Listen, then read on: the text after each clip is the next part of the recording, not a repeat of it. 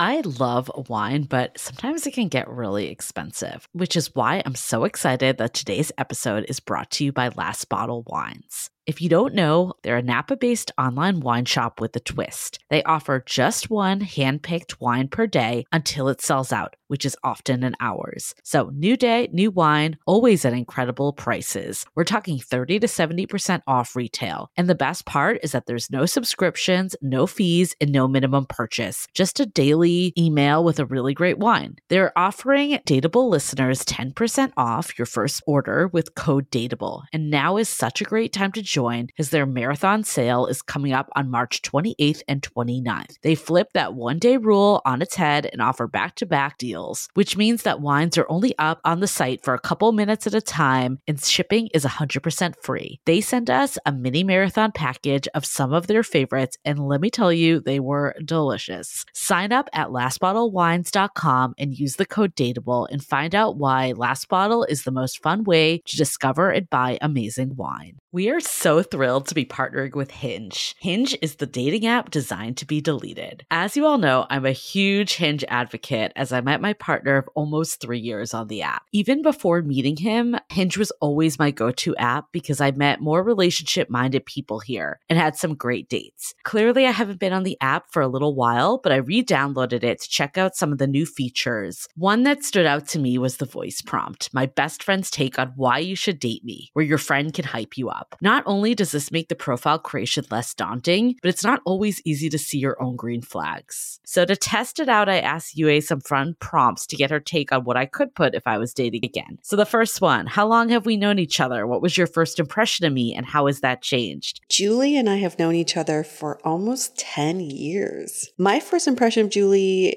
was that she's very social, but I've learned that she has a lot more depth to her beyond the social butterfly that she is. My next prompt, what do you think are my green flags? I would say she's deeply loyal. She believes in love, curious mindset, and she is fearlessly ambitious. And then last but not least, what kind of friend am I? Julie is the kind of friend who will always have your back, no matter what. Damn, that feels nice to hear. So download Hinge and try voice prompts today. Then find someone worth deleting the app for. Hi, I'm Yue Xu. And I'm Julie Kraftchick. We're active daters turned dating sociologists. Here to dive into everything modern dating and relationships. Welcome to the Dateable Podcast.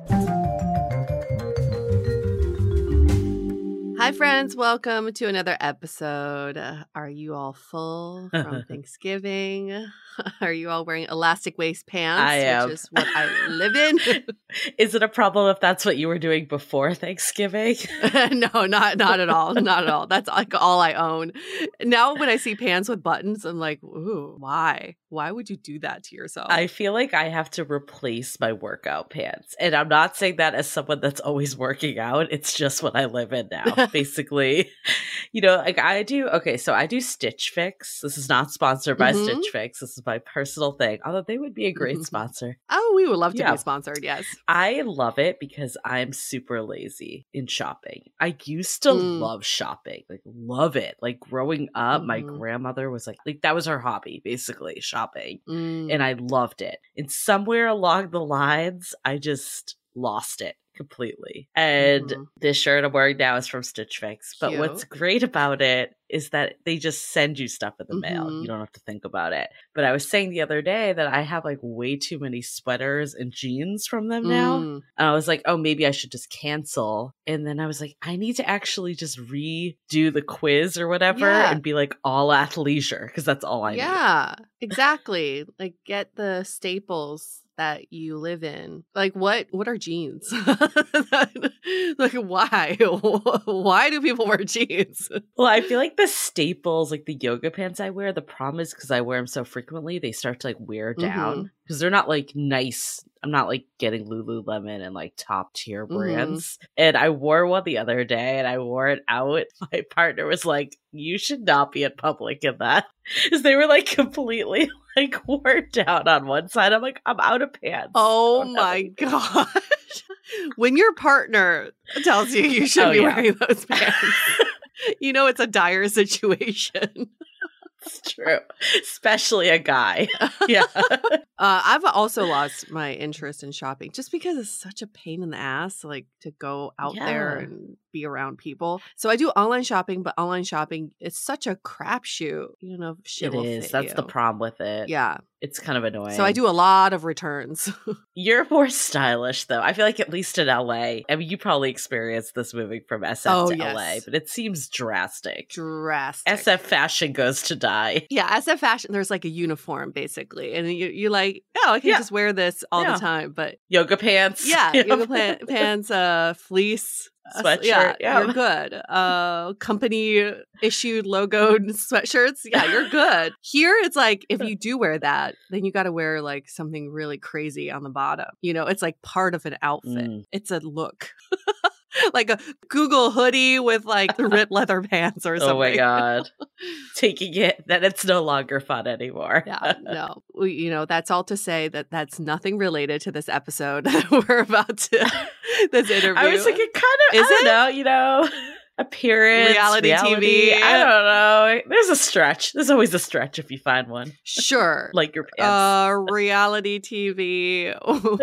We talked to the girls from Two Black Girls, One Rose, who have this amazing podcast all about reality TV. They break it down. They do the summaries. They talk about some of the hottest shows out there. And they take it to a whole new level. Like Julie and I can talk about Love is Blind for hours, but they can talk about it for hours. Like they could talk about all of them, not just Love is Blind, like the whole gamut of reality TV. And I was kind of thinking about this, reflecting back on this episode, is on one hand, we can critique reality TV for shaping our reality, so to speak. But on the other hand, reality TV is a mirror, a reflection back of what's going on in modern dating. And sometimes when you look back and when it's reflected back at you, it's alarming. You're like, oh shit, this is a shit that's going on in real life. It's not just for the drama. I'm really glad that we did this crossover. We were also on their podcast, Justine and Natasha. Those are the hosts of Two Black Girls, One Rose. And we were on their podcast to talk about the pick me mentality. You know, like that, I want to be chosen at all costs. And you see that on reality TV. It's like, will I get this next rose? Will I progress to the next round? But we also see that in dating culture because how many times have we heard from people, I just want to get to the next date. I just want to get that text back. I just want to DTR. And sometimes we don't stop and say, like, do I even like this person that I'm working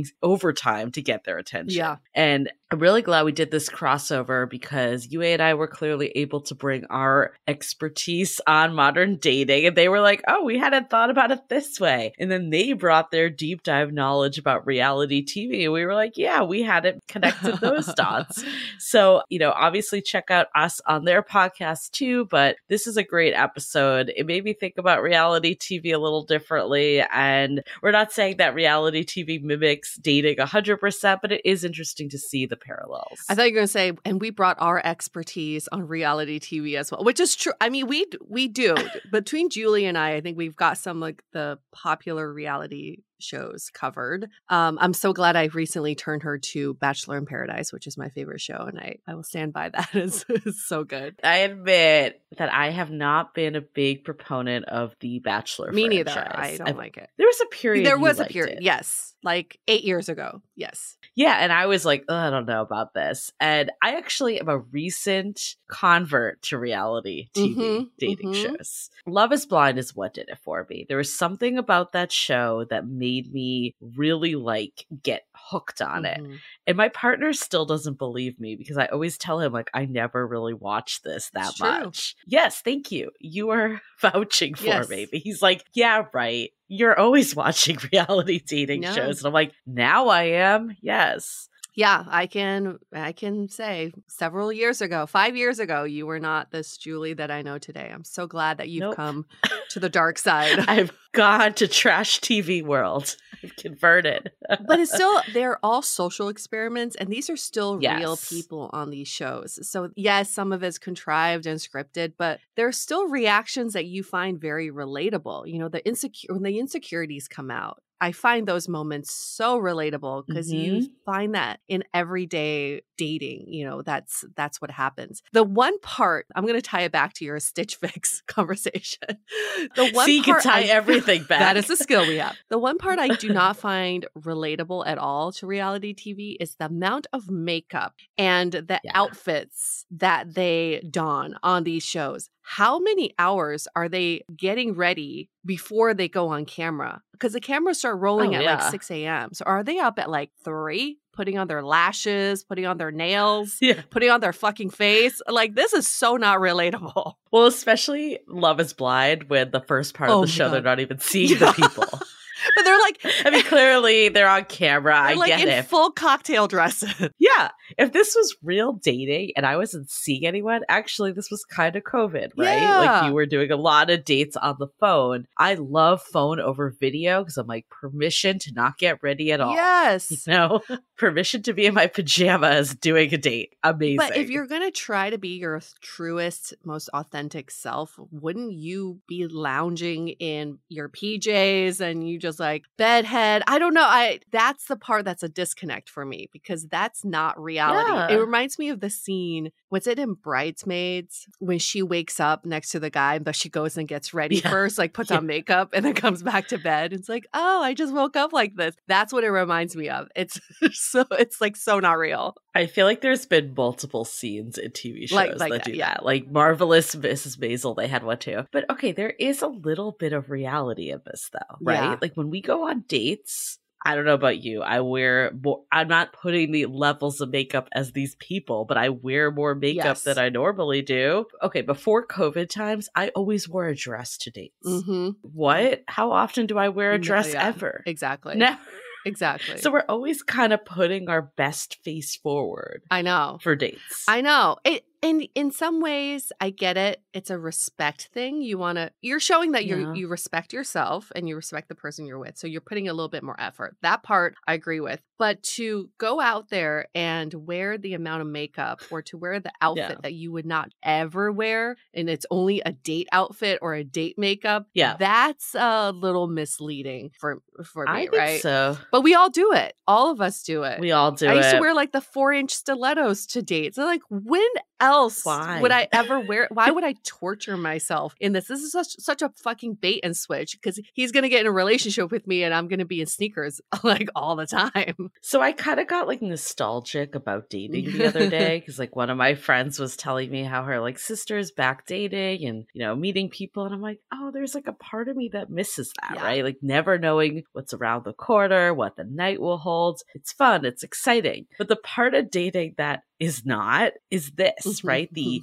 presentation and this like feeling like I need to impress someone. And I think this is what makes dating so painful because it's so unnatural. Like I love dating in COVID when I just showed up at the park in my yoga attire because that was natural and I felt comfortable and I was more focused on making a connection with someone than how I looked and how I was presenting. And I feel like we get so caught in this stuff that we lose track of like, why are we actually trying to date in the first place? Yes, because we're trying to create the reality TV environment on these first couple dates, but they're not real because the cameras stop rolling at some point and that face is going to come off at some point. So we got to find a good balance. A few weeks ago, I went on a date with this guy and he said, do you want this date to be casual or do you want this to be like date?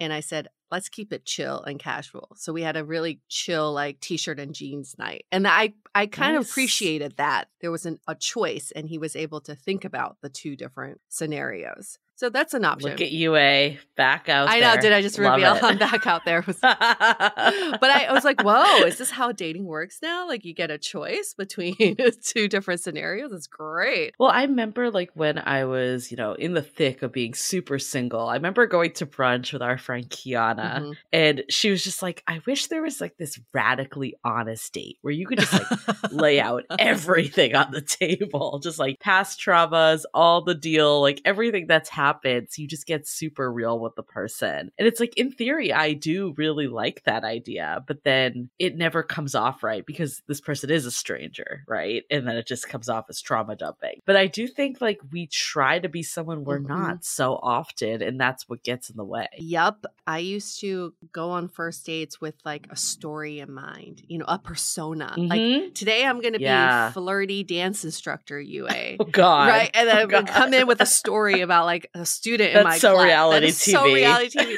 And like, yeah, my date would be entertained, but then at the same time be like, who the fuck are you? You just came in hot with all these stories and this persona about you. Yeah, I was so fucked up.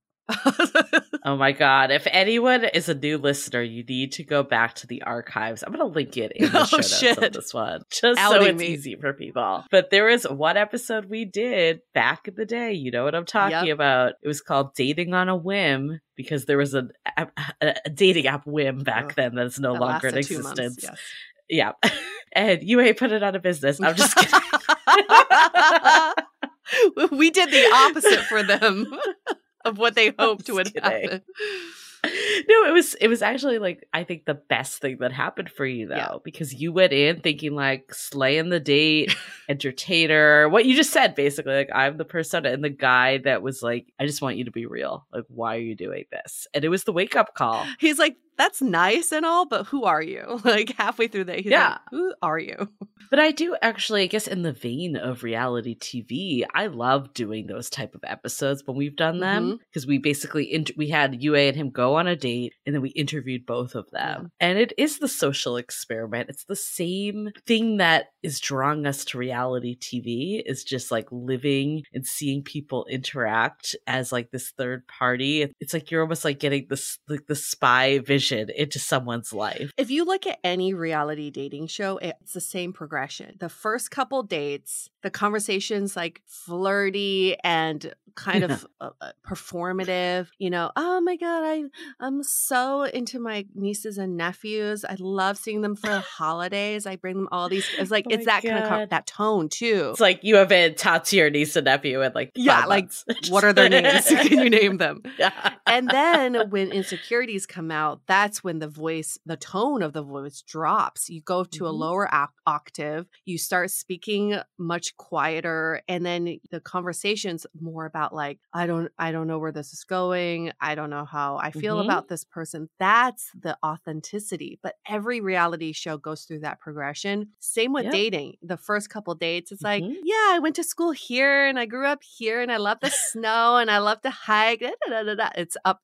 Everything is like light. And then when someone doesn't call you back, or there's like some ghosting happening, your voice drops. It's like, I don't know what the fuck happened. That's the real you. That's the real. How do we get to that faster? That's always been my question. How do we like fast forward to that? I just like, who made up? I mean, some of it's the rules in bad dating books, but I feel like it goes further. It's like someone back in the day decided like, this is how dating works, and we must do these progressions and steps and present this way. Like, how did that even get started? Yeah, it must be somebody who studied first impressions and said, this is how you make a first good impression. Do you remember? Maybe you don't remember, Julie. Maybe this is like, because we're a few years apart, maybe this all died by the time you entered the job force. But when I was interviewing for jobs after college, I had to wear full suits. Do you remember that? Yeah. But that was taught to me in college. Like when we did on-campus job interviews, we were all told to buy full fucking suits to wear. And now looking back is like, what? Unless you worked on Wall Street, what job would you wear a full fucking suit? It's the same thing with dating. It's like, why are you, if you're interviewing for this job, why are you acting and presenting yourself in a way that you would never act in that job? Well, I remember I brought all my suits when I moved to San Francisco, and I quickly realized that I looked like a complete and utter fool here, because that's good to know. Everything is so casual here, right? Like, people would show up in the hoodie and you're in a full suit. Like, you looked ridiculous, but it gives me a little hope for dating. Yeah. Because maybe as a culture, we're getting there, right? Of saying like, you don't need to put on this front. Yeah, we're getting there. I don't know. Okay. Okay. Well, we could go on all day, but we got a full episode for you with Justine and Natasha. So excited to bring that to you at Dateable Podcast. That's where you find us. Instagram, TikTok, YouTube, everywhere. We're all over the place. We are still changing the name of the Dateable Facebook group from Love in the Time of Corona to something else. We have not forgotten about it. We're just trying to find that right name. Still a discussion, but it's happening. Don't worry. But for now, you can find us there too. Yes. Okay, announcements. So our Finding Your Person program is still open. We are so excited for everyone that's already joined. We had a good amount of people that are already locked into the program, but we still have a few spots left. Registration is going to close on Sunday the 3rd. So you have until then to get your spot. Unless we reach capacity beforehand, which has happened in the past. True. And that happens, we'll have to close the registration. So the moral of the story is sign up sooner than later because you may miss your chance. Yep. And if you're brand new and you have no idea what Finding Your Person is, or FYP, we can call it for short, it is our flagship program that we've been running now for 3 years. I think we've been doing it for quite some bit. We've had different cohorts. We probably should start naming these cohorts, but we have had multiple cohorts go through this. We love doing this program. It's all self-paced audio, digital workbooks, and then you also get 2 check-ins with the 2 of us. So we love to see your progress throughout, and there's also a bunch of bonuses you receive too. So we love this program, and we're excited to offer it again. Get on it. Okay, and if you want to register, you can go to findingyourperson.com. Okay, well, before we keep going, let's hear a message from our sponsors. This episode is sponsored by Via. We all know there are things that can help set the mood in the bedroom, but did you know a little THC could also do that? Yes, Via has developed a unique blend of pleasure-enhancing cannabinoids, libido-strengthening herbs, and a low dose of THC all into one mind-blowing gummy called High Love. This gummy, wow, it will awaken your senses, increase blood flow, and intensify any sexual experience. I've been pleasantly surprised by the High Love gummies because it is just the right amount of THC for me to have a good time without feeling sleepy. And hey, if THC is not your thing, Via also offers a wide array of other gummies without it. And everything legally ships in 50 states with discreet packaging directly to your door. So if you're over 21, you can get 15% off and a free pack of award-winning Dreams THC plus CBN sleep gummies with our exclusive code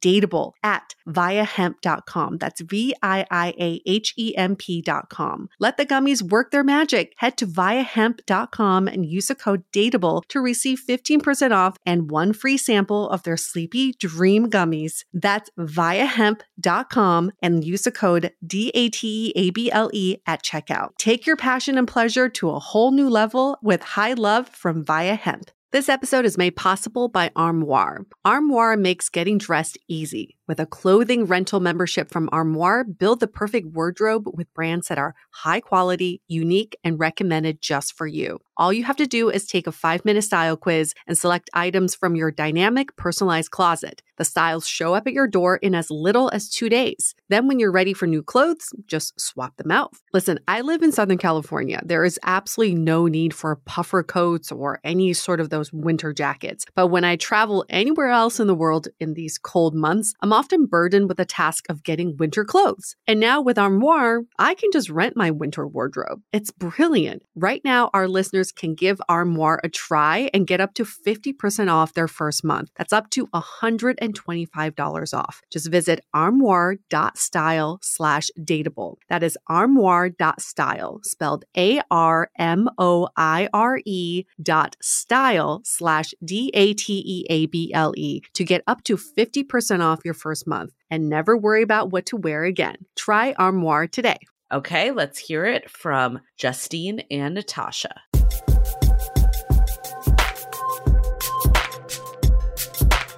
Reality TV shows, specifically dating shows, would have to be one of my favorite pastimes ever on a Tuesday or a Wednesday or any day that ends with a Y.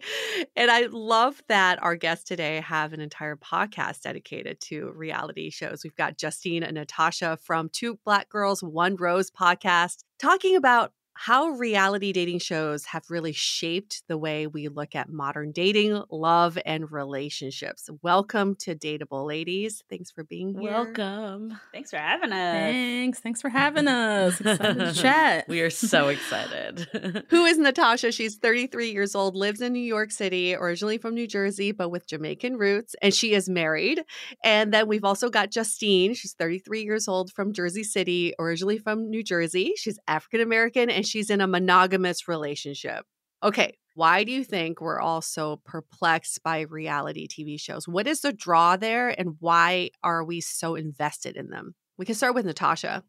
Sure. I think reality dating as a genre really speaks to so many people. I think because everyone understands love. Everybody has a relationship to love, whether you're single or married or dating. Like everyone has some feelings and opinions about the world of dating and relationships and love. It connects with everyone. And I think reality shows often when you're watching, they kind of force you to reflect on what you might do in a similar situation. It kind of triggers a self-reflection on part of the viewer. So as a viewer, we're not a contestant in the show, but we almost feel like a participant of the show itself. I think that's why shows like Love is Blind really just like capture culture whenever it's on television, because we're all watching collectively together and we're all asking, well, I would have done it this way, or, I would have done it this way, or that happened to me. This is what I did. And so something about the genre of reality TV in general, but reality dating kind of like puts you into the driver's seat as you're watching. And that's why there's so much debate and discussion with all of these shows. Justine, why do you think people love judging other people's relationships and love choices? I think that a lot of these dating shows are a mix between a social experiment and a game show. And I think that's why people enjoy judging them so harshly, is because they are currently being judged and they are currently up for debate. I think it's not dissimilar to, I always say this, how men watch sports. There's a lot of men who tell these people who are in much better shape than them to run the ball. And meanwhile, they are barely hitting 10 push-ups. Okay? That is true. I think that the kind of like reputation of loving reality shows and loving reality dating shows is very much tainted because women are the audience, the main target. Do you think it's more the judging, or do you think there is an element of people wanting the happily ever after? Like, is there any of that, or is it purely judging? You know what? I think people are judging because they want the happily ever after. They're like, why are you doing that? You guys could be together forever if you just put your narcissism to the side. Like, I think people are. So the judging is coming from a good place. Okay. I mean, I don't know. Some people who we watch, let's say like Bartiz from Love is Blind, for example. Like, we don't really want to see him win very often. But then most people who we want to see them win. We want to see them fall in love, and we want to be there for the whole ride. And what about you two? Like, what got you specifically interested into the reality dating genre? Like, were you going through things in your dating life, or was there another reason that you were drawn to it? It's funny because when we first started our podcast coming up on 6 years ago, we were both single as a dollar bill, two besties running around New York, going out, like looking for our husbands. Like, that was like the space we were in when we started. And we started our podcast with The Bachelor, Bachelorette, Bachelor Nation. So that's kind of where we got our start. But beyond just Bachelor Nation, reality dating as a genre has really taken off. You'd see Netflix has invested heavily in this genre with Love is Blind and The Ultimatum. And it's not that we were going through anything specifically in our dating life that kind of like propelled us.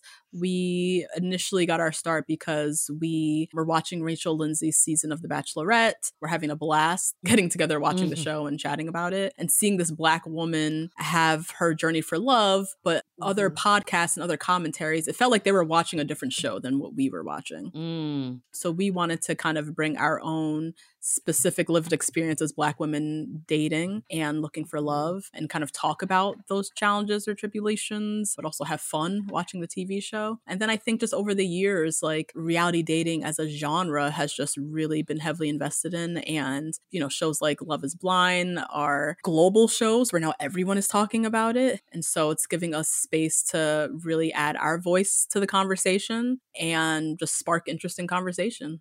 Justine, I'm curious to know from you, because these are reality shows. The word reality is in them. But we know, I have many friends who work in reality television. A lot of it is scripted, a lot of it is thrown in there by the producers, a lot of it is contrived, but there's still an element of reality somewhere, right? So where do you see the convergence between the shows and reality? That's a good question. I think it would depend on the show. And I think it depends on what season the show is in. I think the earlier the show, the more authentic the cast. I could see that. Yes. Right? We've seen that. Me and Natasha were just talking about how the state of Texas really doesn't need to be filmed any longer for reality television shows. They're going through it. They really need to just halt production on all reality dating shows in Texas because it just is not. Married at First Sight was horrendous in Houston. Interesting. Love is Blind this season was the Train worst. wreck. So bad that I saw a Time magazine article about it. Like, it was bad. Yeah.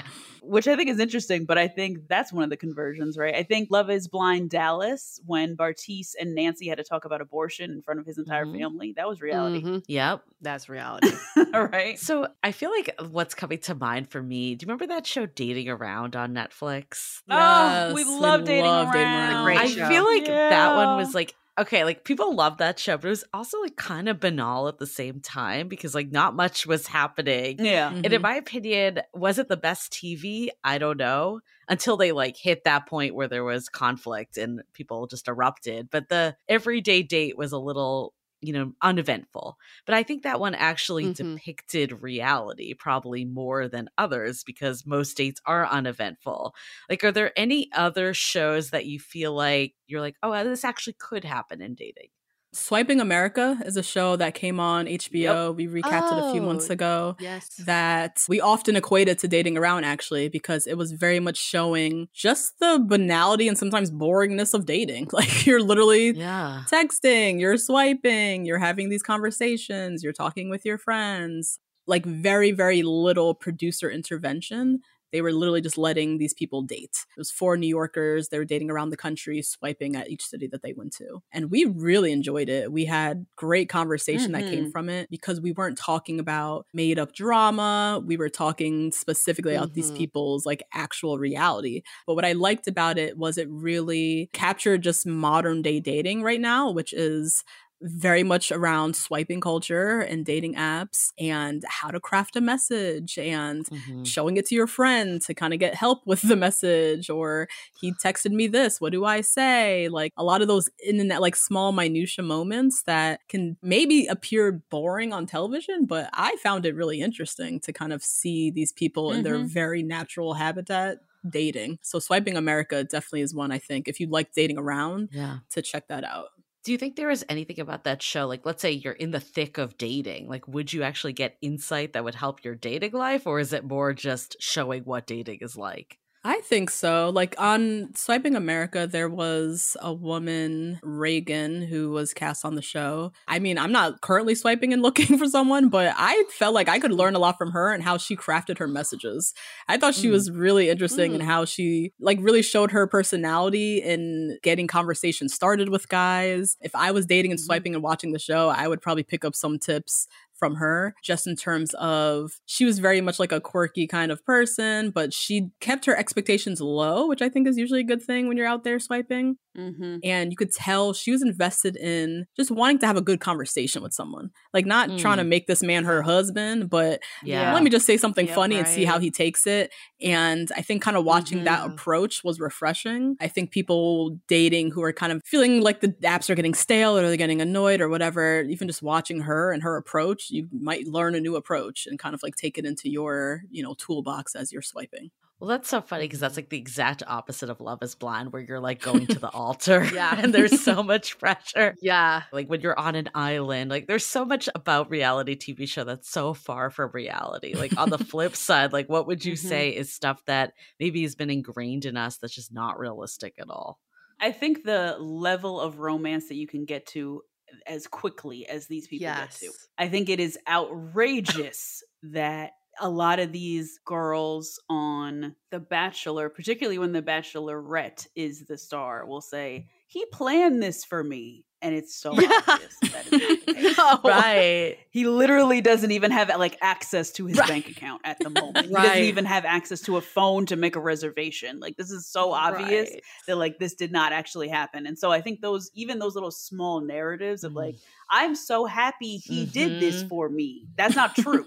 So I think that even when I'm watching and when we're recapping, I have to like take my blinders off for the podcast itself and be like, oh my God, no, that didn't happen. We don't know if he's that nice or not. It's dangerous too. You're like, why isn't my partner planning a hot air balloon for me? Yeah. Yep. And it's odd because every date is a grand gesture. They're sitting at a table in water and swans are swimming around. How many dates have you been on like that when you're in a relationship? Like, they don't show the moments of them sitting on the couch on a Sunday talking or like giving each other foot massages. We don't see any of that. I guess that's boring to watch on reality TV. That's so far from reality to me. Yeah, I think the closer thing to reality is the smaller moments when you like snap. When, like, for me, my moments are like, "What do you want to eat?" And he's like, "Oh, I don't know, babe. What do you want to eat?" And I want to choke him out. So those things to me like are funny and I think very relatable and I think would be a lot of fun to watch. But I am also somebody who would watch Dating Around, who would watch Living America. I like watching people live their everyday life. So I'm not the voice for these producers and everything. So can you think of one show that is as far from reality as possible in the dating reality genre? Every last one of them. Most of them are, though. I mean, I think just a lot of these producers are really just trying to find the straight RuPaul's Drag Race. Yeah. And they're trying to find whatever is going to create the same economy, fandom, and stardom that comes off of a show like Drag Race. And they like can't figure it out. And so they're trying all these extremes. And it's just not really working out. Like, I think Love is Blind got nominated for an Emmy last year. But definitely not this year. They are definitely out the running. So. Well, if there's a show that comes to mind that's like really, really out there, and I actually really love this show. Last season was not the greatest, but Temptation Island. I don't know if you guys have watched that one. Yeah. Oh my God. Temptation Island's like a true social experiment, which is what makes it really interesting to watch. Because I mean, from the premise is ridiculous. Like, I don't know why anyone would sign up for this show to, take their relationship of 10 years to Temptation Island, where he gets to now be in a house with single women. Like, I don't know why. Like, that within itself seems so unrealistic. But it is like a true social experiment, and it's very far from reality because that's not normal to like your person has like a hall pass and you also have a hall pass, and then at the end you're gonna see if it's gonna work out. It's like so outlandish. But on Temptation Island, when it works, it works. Like when at the end, when there's a couple that comes back together and they're like, this is what we needed. Like, I learned so much about myself. Like, I didn't make out with any girls. I just talked to them and I just learned about my feelings. Like, it's so stray far from reality. But then when it somehow comes together, you're like, oh, okay, there is kind of like a method to the madness, kind of, I guess. I'm really glad we're talking about the ones that are like really far out, because I think most people can see like, okay, the odds of me being on some random remote island with all these strangers probably not going to happen in our everyday dating lives. But I think a lot of these shows, there are messages that start to seep into dating culture, consciously or unconsciously. We want to go through a few of these with you and get your take on some of the stuff that we're seeing from reality TV that goes to dating culture. So the first one that we really see is this like pick me mentality. And I think the whole like Bachelor, like who's going to get the rose, who's going to progress to the next round. We see daters all the time being like, I need to get to date number 2. I need to get to date number 3, even at the detriment that they're like, do I even like this person? I've never stopped to ask myself, how do you see this pick me mentality going into dating culture? I don't know if that's because of The Bachelor. Okay. I feel like that's overall, right? I would assume so. I think pick me has been around for a really long time. And I think that's like a patriarchal societal thing. I don't know if that's like spawned from rose ceremonies necessarily. Maybe not started, but I think perpetuated like this feeling of like dating as a competition more. Yeah. And I think like with the whole pick me mentality, at least how we see it displayed on reality dating shows, is just kind of the lack of like intentionality, like women wanting to be chosen, wanting to be picked, wanting to maybe beat out another girl, maybe to boost their own ego or feel good about themselves, but not really ever questioning if they even like the person. And I can see how that could appear in how this definitely does already appear, even without TV shows, in modern dating. There's sometimes an exhaustion that comes with dating, just in general. And so sometimes you reach a point where you're like, I just want someone to choose me. I just want the guy that likes me, you know? Right. It's interesting. We're recapping Golden Bachelor right now, where there's a senior bachelor and a group of senior women. And last episode, a woman went home and her reason was like, you have your top and I'm not in the top. And that's fine for me. And I'm going to go. And we talked about it because that rarely ever happens on The Bachelor, Bachelorette. Like these girls are just trying to make it through the end. Like you can tell they don't have a connection with this dude, like but they want to be chosen and they also want to beat out the other girls and they want to be picked. And they're not really thinking like, I can also pick this guy. Like if I'm not feeling it, I can also go home. And I could see in modern dating how that appears as well. Yeah. It's also, I get it. When you're in that environment where it's like, this is the last guy on earth and you only have this guy to choose from, you're like, I better start developing feelings for him because I have no other options. So he better pick me. Yep. The funny part is that we see daters do that when there are like thousands of options, right, on dating apps, but you get in your head like this is the last person on earth.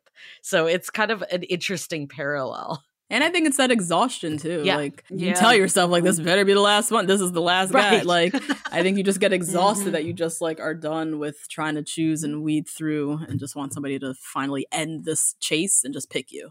I'm curious, have you done an analysis on these dating shows where like the man picks a woman or the woman picks a man, the success rate post show? I was curious because I feel like the first 10 seasons of Bachelor versus Bachelorette, there was a stat that when the woman picks, the success rate is a lot lower than when the man picks. I don't know if you've ever looked at any of those numbers. I was going to say in Bachelor Nation, it's actually the reverse. The Bachelorette has more successful marriages. Much higher success rate.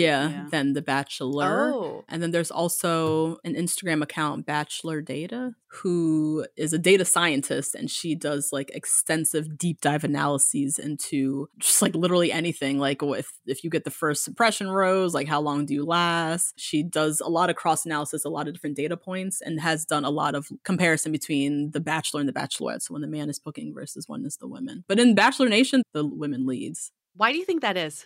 I think usually the women in the past couple of years that we've been watching the show have been older than the men have been. And I think that's a big part of it. I think that women don't get distracted nearly as easily as men do in this particular environment. And it's just like very obvious by everybody's last few episodes, right? Like no woman Bachelorette has topped Colton jumping a fence over the corner. Like that was outrageous. He went completely unhinged. And while we know now he was indeed unhinged, it's just something that like a woman I think can compose herself a little bit more in that environment than a man can. I think the next one that I feel like is very prevalent in reality TV is like this marriage is the end goal. Like especially with the stakes. Like, I mean, Love is Blind. I feel like even just getting into a relationship after not seeing someone for all that time would be normal. But having to propose and get married, like, I feel like all this just perpetuates that. What's your take on that side of things? Yeah. The marriage is the end goal in these shows. It's what really makes it a social experiment. Definitely people in like outside of reality want to get married. I don't know if people are holding it as like, this is the ultimate holy grail. I can never be anything worthy unless I get married. But on the shows, they really just lean into it being a competition in some way, or really lean into it being an experiment, wanting to raise the stakes. And how do you do that? You give the ultimate prize at the end, which is marriage, which of course makes good TV, makes people go crazy like in the process. I don't know if it's affecting us as we're approaching dating. I think it is, as I said, very individual. There's some people that just like marriage is their ultimate thing and they're going after it. And then some people who are kind of dating casually or dating for their own. Yeah, the marriage is the end goal is like a very interesting thing with these shows. Yeah, I agree. And if I may just add really quickly that in America specifically, we don't have any like royalty. And I think people get obsessed with married couples because who are famous. Ooh, that's interesting. And elevated because we don't have a like royal family, royal couple to kind of like look towards or infantilize the same way that other countries do. That being said, Married at First Sight UK is like huge. Like Love is Blind UK is coming next season. Like it's not like exclusive, but I think that that's part of it is a lot of people hold up people like Lauren and Cameron from Love is Blind so highly because they're like the king and queen, right? We have like a lot of like prom king and queen BS that we kind of like throw around all the time around these reality shows. And I think that for a lot of people who go into these shows as cast members is the prize. I want to be the new Lauren and Cameron of this franchise and worshipped by a fandom. Interesting. Because that's better than $100,000 down the middle. I can tell you right now, Lauren and Cameron got way more than that. So I think that is part of it too. Yeah. Because we grew up in a generation where we really don't have role models for good relationships. I mean, older generations are really fucked up. So we're like, somebody show us what a good relationship looks like. What you're saying about the royal family, that's super fascinating because, we really don't have a North Star. So we keep wanting to fill that with these reality TV stars or celebrities and what they represent. But then people get butt hurt when they break up. There's just always like, oh my God, they're getting a divorce. Yeah. And then there's like the shock. And like, then you step back and you're like, are you really shocked that this didn't work out? Why are we so attached to their outcome? It's like the same thing I think with Will and Jada that's happening right now. I think the backlash that is on her is pretty strong because none of us want to be in this conversation. We all wanted to, as one of our Facebook members said, exit out the group chat. We didn't really want to be in this and now we're in it. But they were one of those pinnacle couples and they were a Black couple who had immense success across racial lines, right? Like for Jada Pinkett and Will both to be famous and not just Black famous is a huge deal. And to still be married after 26 years, however long, is a huge deal. And for them to just say, oh, you know what? That was all fake for the past 6 years. And buy my book is very hurtful to people. Let's hold that thought for a quick message. We are so excited to share with you our new podcast, Exit Interview. Dates don't usually end with a satisfaction survey, and yet we rate everything in our lives, from Uber drivers to local coffee shops. So why don't we do the same thing when dating? We're here to conduct the ultimate romance review, featuring daters hungry for love who have agreed to call up old flames to gather honest feedback. Welcome to Exit Interview. He upgraded himself to business class while I was in economy. Wait, what? There's feedback that will make you cringe. She could be a little bit hard-headed, like not reading the writing on the wall. And feedback that will make you swoon. When she said that she had feelings for you. I had no idea. Really? And maybe you'll learn a thing or two yourself about how you can be a better dater, lover, or partner. Obviously, knew I was going to learn something. I didn't expect this. Welcome to Exit Interview. Listen to Exit Interview on the iHeartRadio app, Apple Podcasts, or wherever you get your podcasts. Well, there is this weird thing. I know, like, Natasha, you mentioned not everyone has marriage as the end goal, and I totally agree with that. But there is this weird piece of society that has, even though it's outdated, like hasn't caught up yet to that. That's like, if you're married, then you're winning. Like you are, killing it at life. And if you are single, you are the loser. And there is like this mentality that keeps perpetuating through all of this. And it's interesting. Like when I'm watching these shows with my partner, he's always like, who's winning? And I'm like, this is Love is Blind. Like they're not in competition with each other. But people do see, I think like, it's like the couples that end up at the altar saying yes, there is this like subconscious of like this person won the show, even though they're not really, because they're the ones that made it to the marriage track. Yeah. I think we don't have enough conversation around like being single and single being a beautiful possibility, a beautiful choice for some people. Yeah. We're always talking about it in a very negative space. You're single now, but there's something good coming for you on the other side. And I think that's where that tension comes in, because we're not really having a conversation about singleness and singledom in a positive light and as a potential choice that you can also make. Yeah. Or a possibility that you can also find beauty in and self-love, or still have relationships with people, you know, it just might look different, might not be in a monogamous, like heteronormative sense. And so I think that's where I was having a conversation with a friend actually this week who I always say she's like my one friend who she's single. She's like single and chilling. Like I've never seen someone so just like content in her singleness. Yeah. And it's beautiful, but it seems odd because usually they're like single and like riled up and like trying to find looking. Yeah. And she's really just like single and chilling. And she's been kind of toying with the idea of like, is marriage for her? Does she want to be married? Like, I really admire her because she's been having this conversation with herself around singleness being a option. And it is an option. You know, you can weigh both. You can weigh being with a partner and having a life partner, and you can weigh the option of just wanting to be with yourself. And I don't think most people have that conversation with themselves. Yeah. So that's why she was kind of struggling to figure out, I don't even know who to talk to about this because no one has had this viewpoint of singleness. And so she really just kind of pointed that out to me, that it's a possibility and it can be a choice and it can be a beautiful one. And we should probably talk more about it. Well, I think that's what one of the best moments on Love is Blind, for me at least, was when Deepti chose herself. I think a lot of people really resonated with that. And it's what you were just saying, Natasha. It's like there was this feeling of like, she is actually better off alone. And like, can we celebrate that? So I'm glad that came through, even though marriage was still the goal in that show. I'm glad she was able to like break through. And I think that resonated with a lot of people. Yeah, I think Deepti, that's a great example of a moment where we were all happy Yeah. for the marriage and the end goal to not come to fruition. It'd be nice to have more moments like that celebrated and even seen. Well, because for a reality TV show, you need an objective. But if you just have a bunch of single and happy people, there's no objective. They're just it's not interesting. Doing life, you know, living their best lives.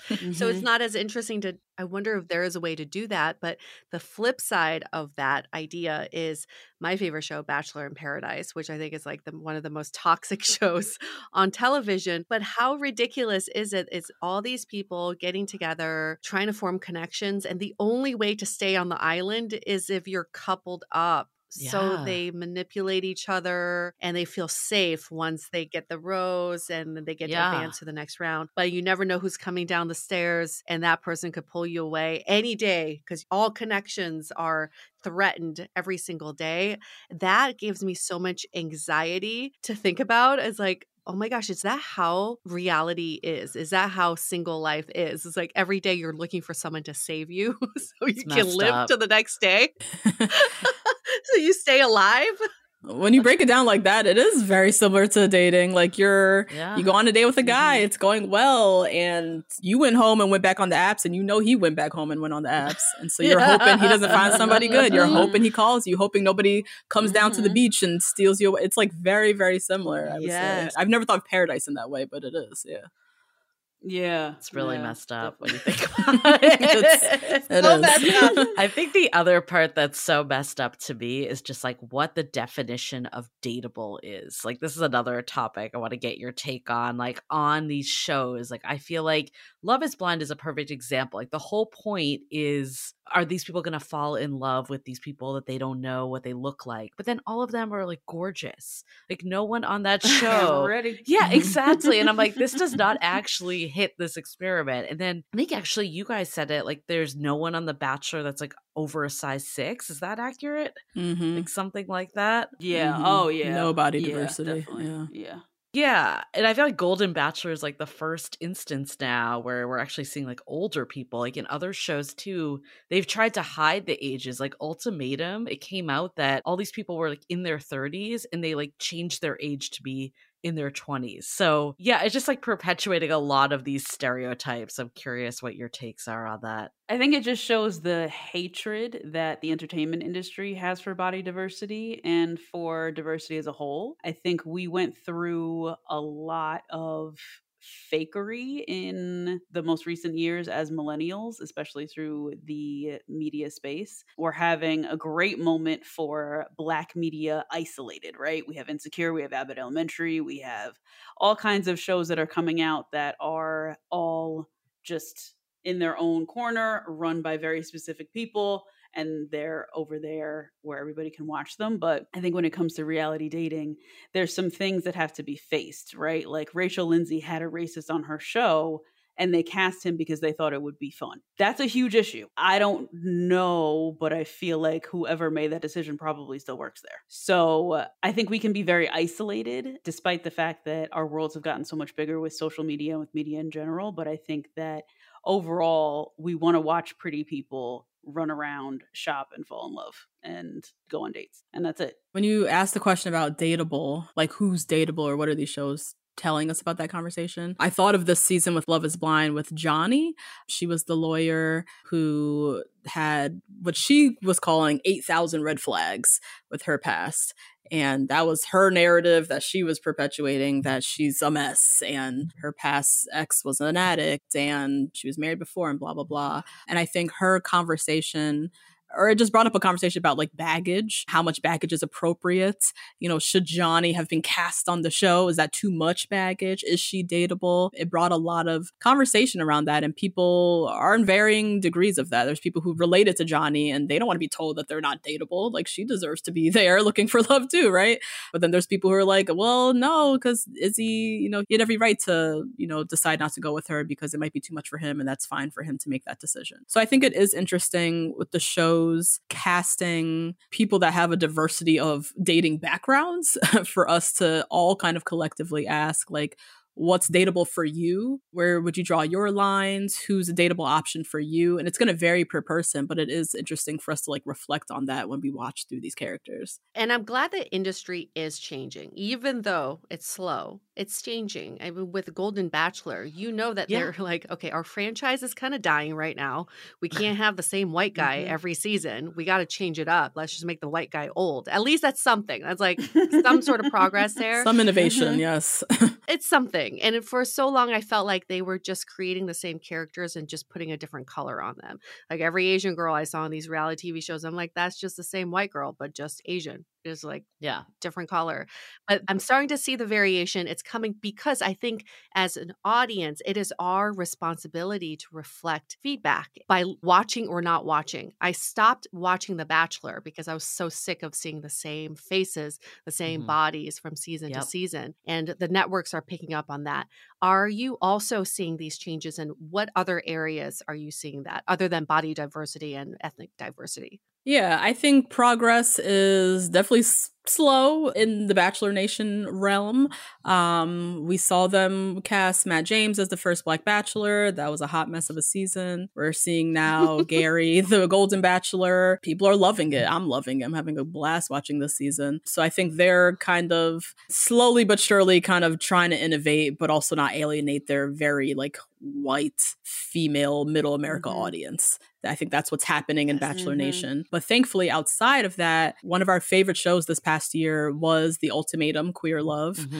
Yes. I thought it was so good. The casting was done so well in casting these couples that were a bit older, that had more mature relationships, also exposing viewers to communities of people that they might not otherwise have much exposure to, brought a lot of great conversation. And that's a Netflix show. So we saw that Netflix is at least trying to kind of open up conversation of diversity there. And I think another show that Justine and I really love, Couples Therapy.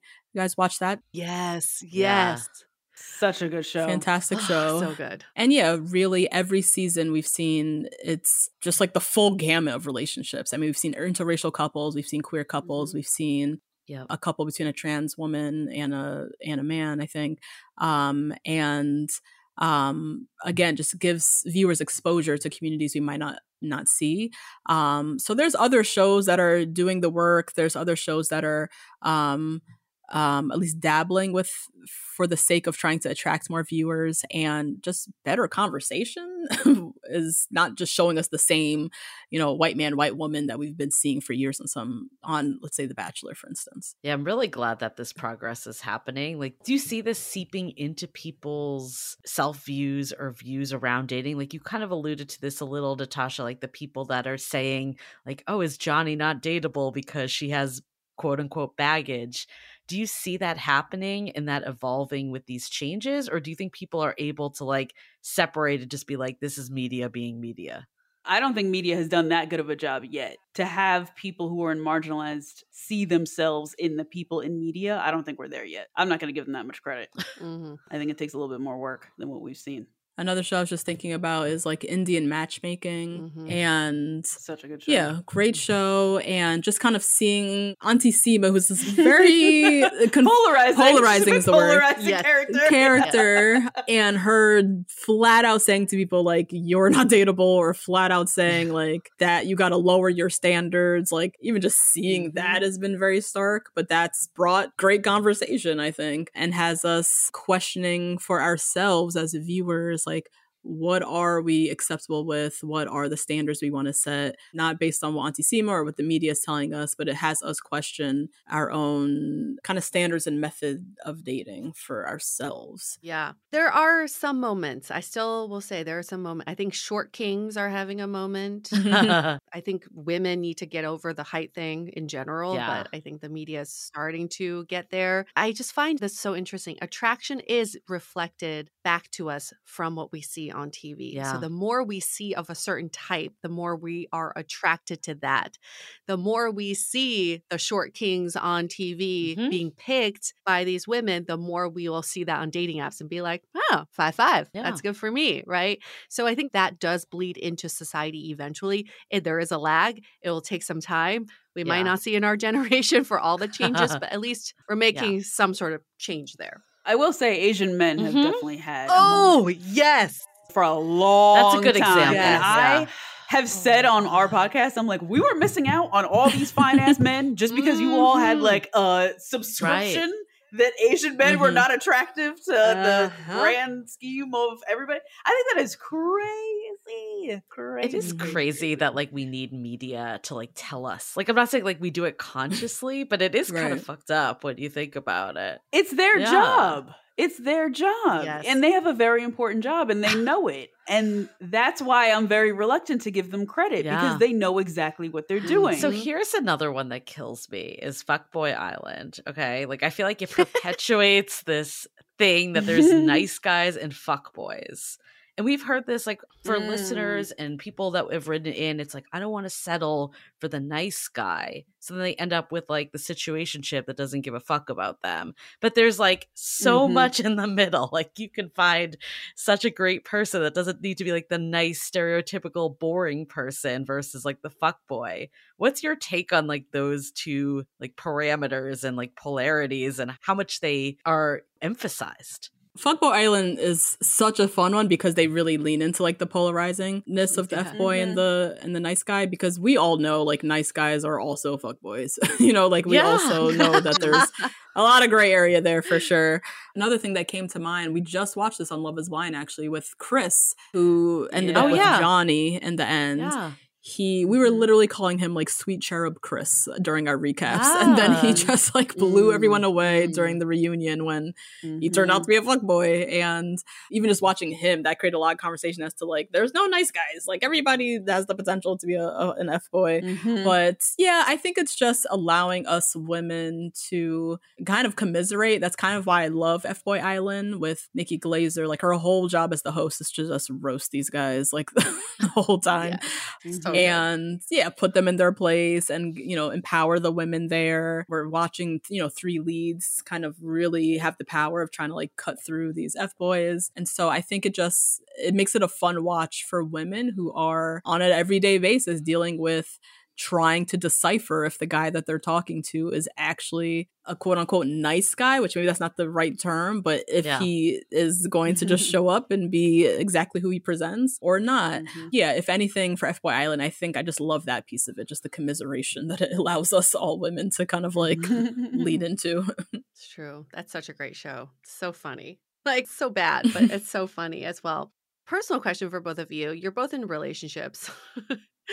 What is the appeal of dating shows? Why is this still so interesting to you to pick apart single people? It's not even about picking apart single people. I mean, the road to find my husband was like a long, treacherous road. Like we met on Hinge. I like deep in the online dating space for the 5-6 years I was dating and, living in New York. And I learned a lot about myself through the dating process. And my husband is like my first real relationship worth noting, and I've learned so much about relationships and communication stuff through him, but also giving myself a lot of credit of what I brought in based on all the self-work that I did with dating and being with myself. And I don't know, I've just always been interested in the concepts of dating and relationships and how people show up for each other. And with online dating, a lot of like peacocking and presentation we have to do to kind of like get people to notice us. And I'm in a group text with a bunch of my single friends. I'm like the only one in a relationship in that text.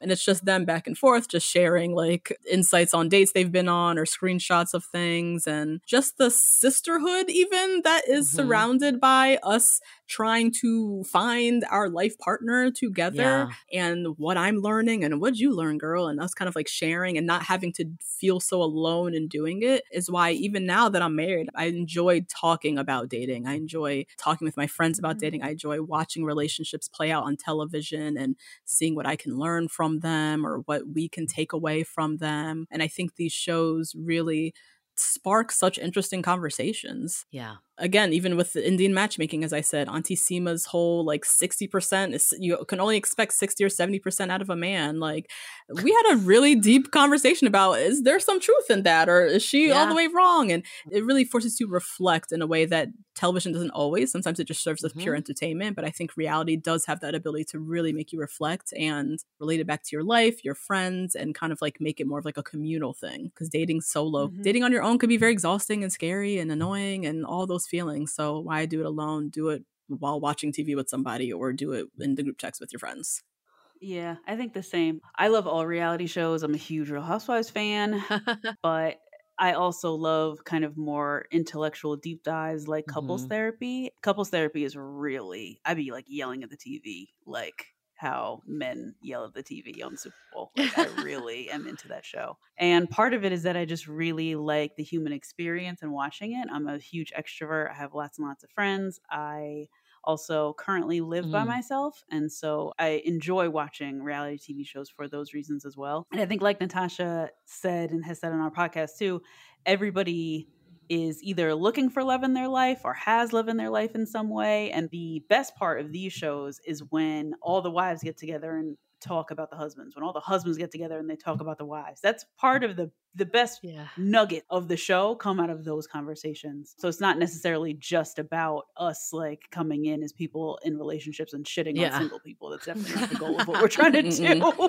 I hope that that's not what we come off as, but it really is just us looking at how people are navigating through relationships where in a country, in a time, in a kind of place where it's really hard to navigate those relationships these days. People don't leave you anymore the same way that they left you. You can just keep up with people if you want to. You can always find someone if you want to. That is crazy. We're all adapting to that now. And our parents can't give us advice on that stuff. So we have to do things like watch reality TV and figure out, okay, when do I block this part? Like, when is it really time to really take it there? So part of it is that we're navigating issues that our parents can't give us advice on. We have to learn from each other on these things. Yeah. It's really interesting because we kind of started this whole thing about how like reality TV, there's a lot of like judgment that's like brings us together to like look at others and how they're doing things. But I like this positive spin on like reflecting a bit more. Like what else do you think that people can take away from reality TV shows that actually like help them with their own dating lives and enhance their love lives? I think finding kind of solace in acknowledging and seeing that dating is difficult. You're not alone in that moment of the month where you're like, I just want to get off the apps. Like we all, whether you're on the apps or not, you see it on TV. Dating is just hard to find your person, to find, especially if you believe in monogamy, you're one person out of the 9 billion people on this planet. Like it's hard. And it's okay if you want to like take a break from the apps for a second and just lean into TV and see somebody else struggling and just like take on their struggle instead of your own. As I said, like this, what I really enjoy about my group test is like the sisterhood victimhood of us trying to make this thing fun. Yeah. And I think even on our podcast, like we definitely have a lot of deep, nuanced conversations around dating, but at the end of it, we really are just having fun, just like watching these people kind of navigate a journey that we both navigated as well and know very well, you know, being single out here in these streets trying to find our husbands. So I think that's what they can take away, which is maybe like a very cliche answer, but it's true. Dating is tough. It is tough to find your person. It's difficult, and it's okay to like try to find some joy and humor in it. And these shows can bring a lot of that to you. It can make it a little less scary and down in the doldrums when you can just watch, you know, some F-boys and F-boy Island get roasted by Nikki Glaser. Like, I mean, just bring some joy to it, you know?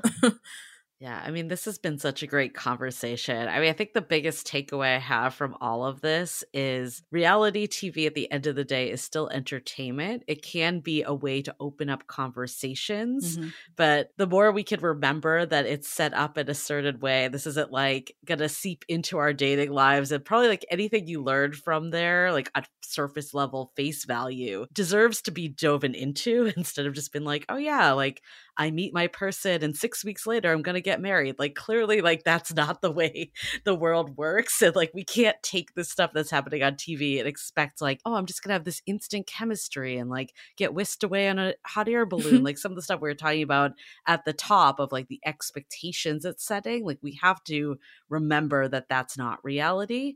But this part about using it to dig deeper, I think that's really rich. And how do you, instead of being like in a judgment zone, like I feel like I'm guilty of this. Like I remember I like made fun of Amber from season 1 of Love is Blind because she snorted, and my partner's like, you do that too. Like who cares, you know?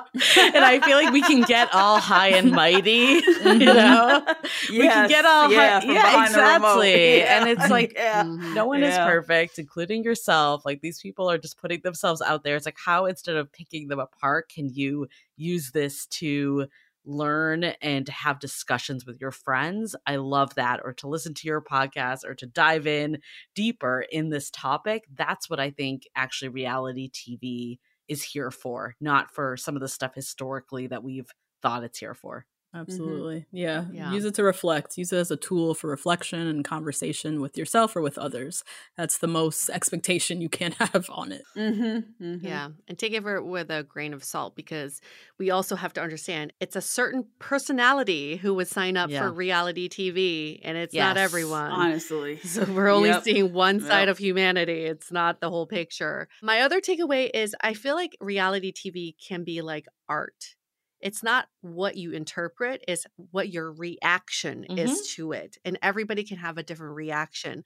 And which is why I love your podcast, because you bring yourself into the show. It's like, why did I react that way when these two didn't work out? Or why did I react this way when he said this one thing? So we don't project our feelings onto other people and the characters we're watching. It's more like, oh, I'm seeing this reflected back at me. And this is really getting to me, and I want to be more curious about why that is. And it goes into, Julie, what you were saying about getting deeper with this and really reflecting on, why does this show even matter? My final thought, too, is I'm really glad, like, from this conversation, though, that we are seeing changes in reality TV, like in the demographics that it's part of and what's showcasing, because it is kind of on us to, as society, to not accept what entertainment gives us, but to also get into entertainment's ear a little and be like, no, this is actually reality. Yeah, make demands. Exactly. Yeah, it might not happen overnight, but I'm glad that we like address that shift is happening. So love this conversation. Ladies, if people want to hear your podcast, learn more about each of you, where can they go? Give us all the links. We're currently covering F-Boy Island season 3. Yeah. Really fun. You can listen to those episodes on all podcast platforms. And then we also have a Patreon where we cover Golden Bachelor, Bachelor in Paradise right now on patreon.com/2blackgirls1rose. And yeah, you can listen to us everywhere. We just wrapped up Love is Blind. We've done Married at First Sight, Swiping America, Queer Love. So if you eat up all those Netflix reality dating shows, we've probably done them. Just look into the archive and you can find some episodes. And yeah, find us on Instagram, 2blackgirls1rose, TikTok, all the places. So grateful to have you two on our show. We're so grateful to eventually be on your show. We'll talk about Fuckboy Island or whatever it may be. We'll figure it out. Yes, that'll be fun. And to all of our listeners at home, what did you learn from this conversation? Why don't you leave us and Two Black Girls, One Rose a rating and review in Apple Podcasts, 5 stars for both podcasts, please. And in the body of the review, give each of us something you learned from this episode. Maybe that you learned that there's a show called Fuckboy Island. That may be a learning for you or something deeper. So thank you all for being along for the ride. And we're going to wrap up this episode. Stay Dateable. The Dateable Podcast is part of the Frolic Media Network. Find more podcasts you'll love at frolic.media/podcasts. You can follow us on Instagram at Dateable Podcast and visit dateablepodcast.com for access to all the episodes and our premium programs. Also, make sure to subscribe today if you haven't already on Apple Podcasts, Spotify, or your favorite podcast platform so you are the first to get all the latest episodes. And most importantly, stay dateable.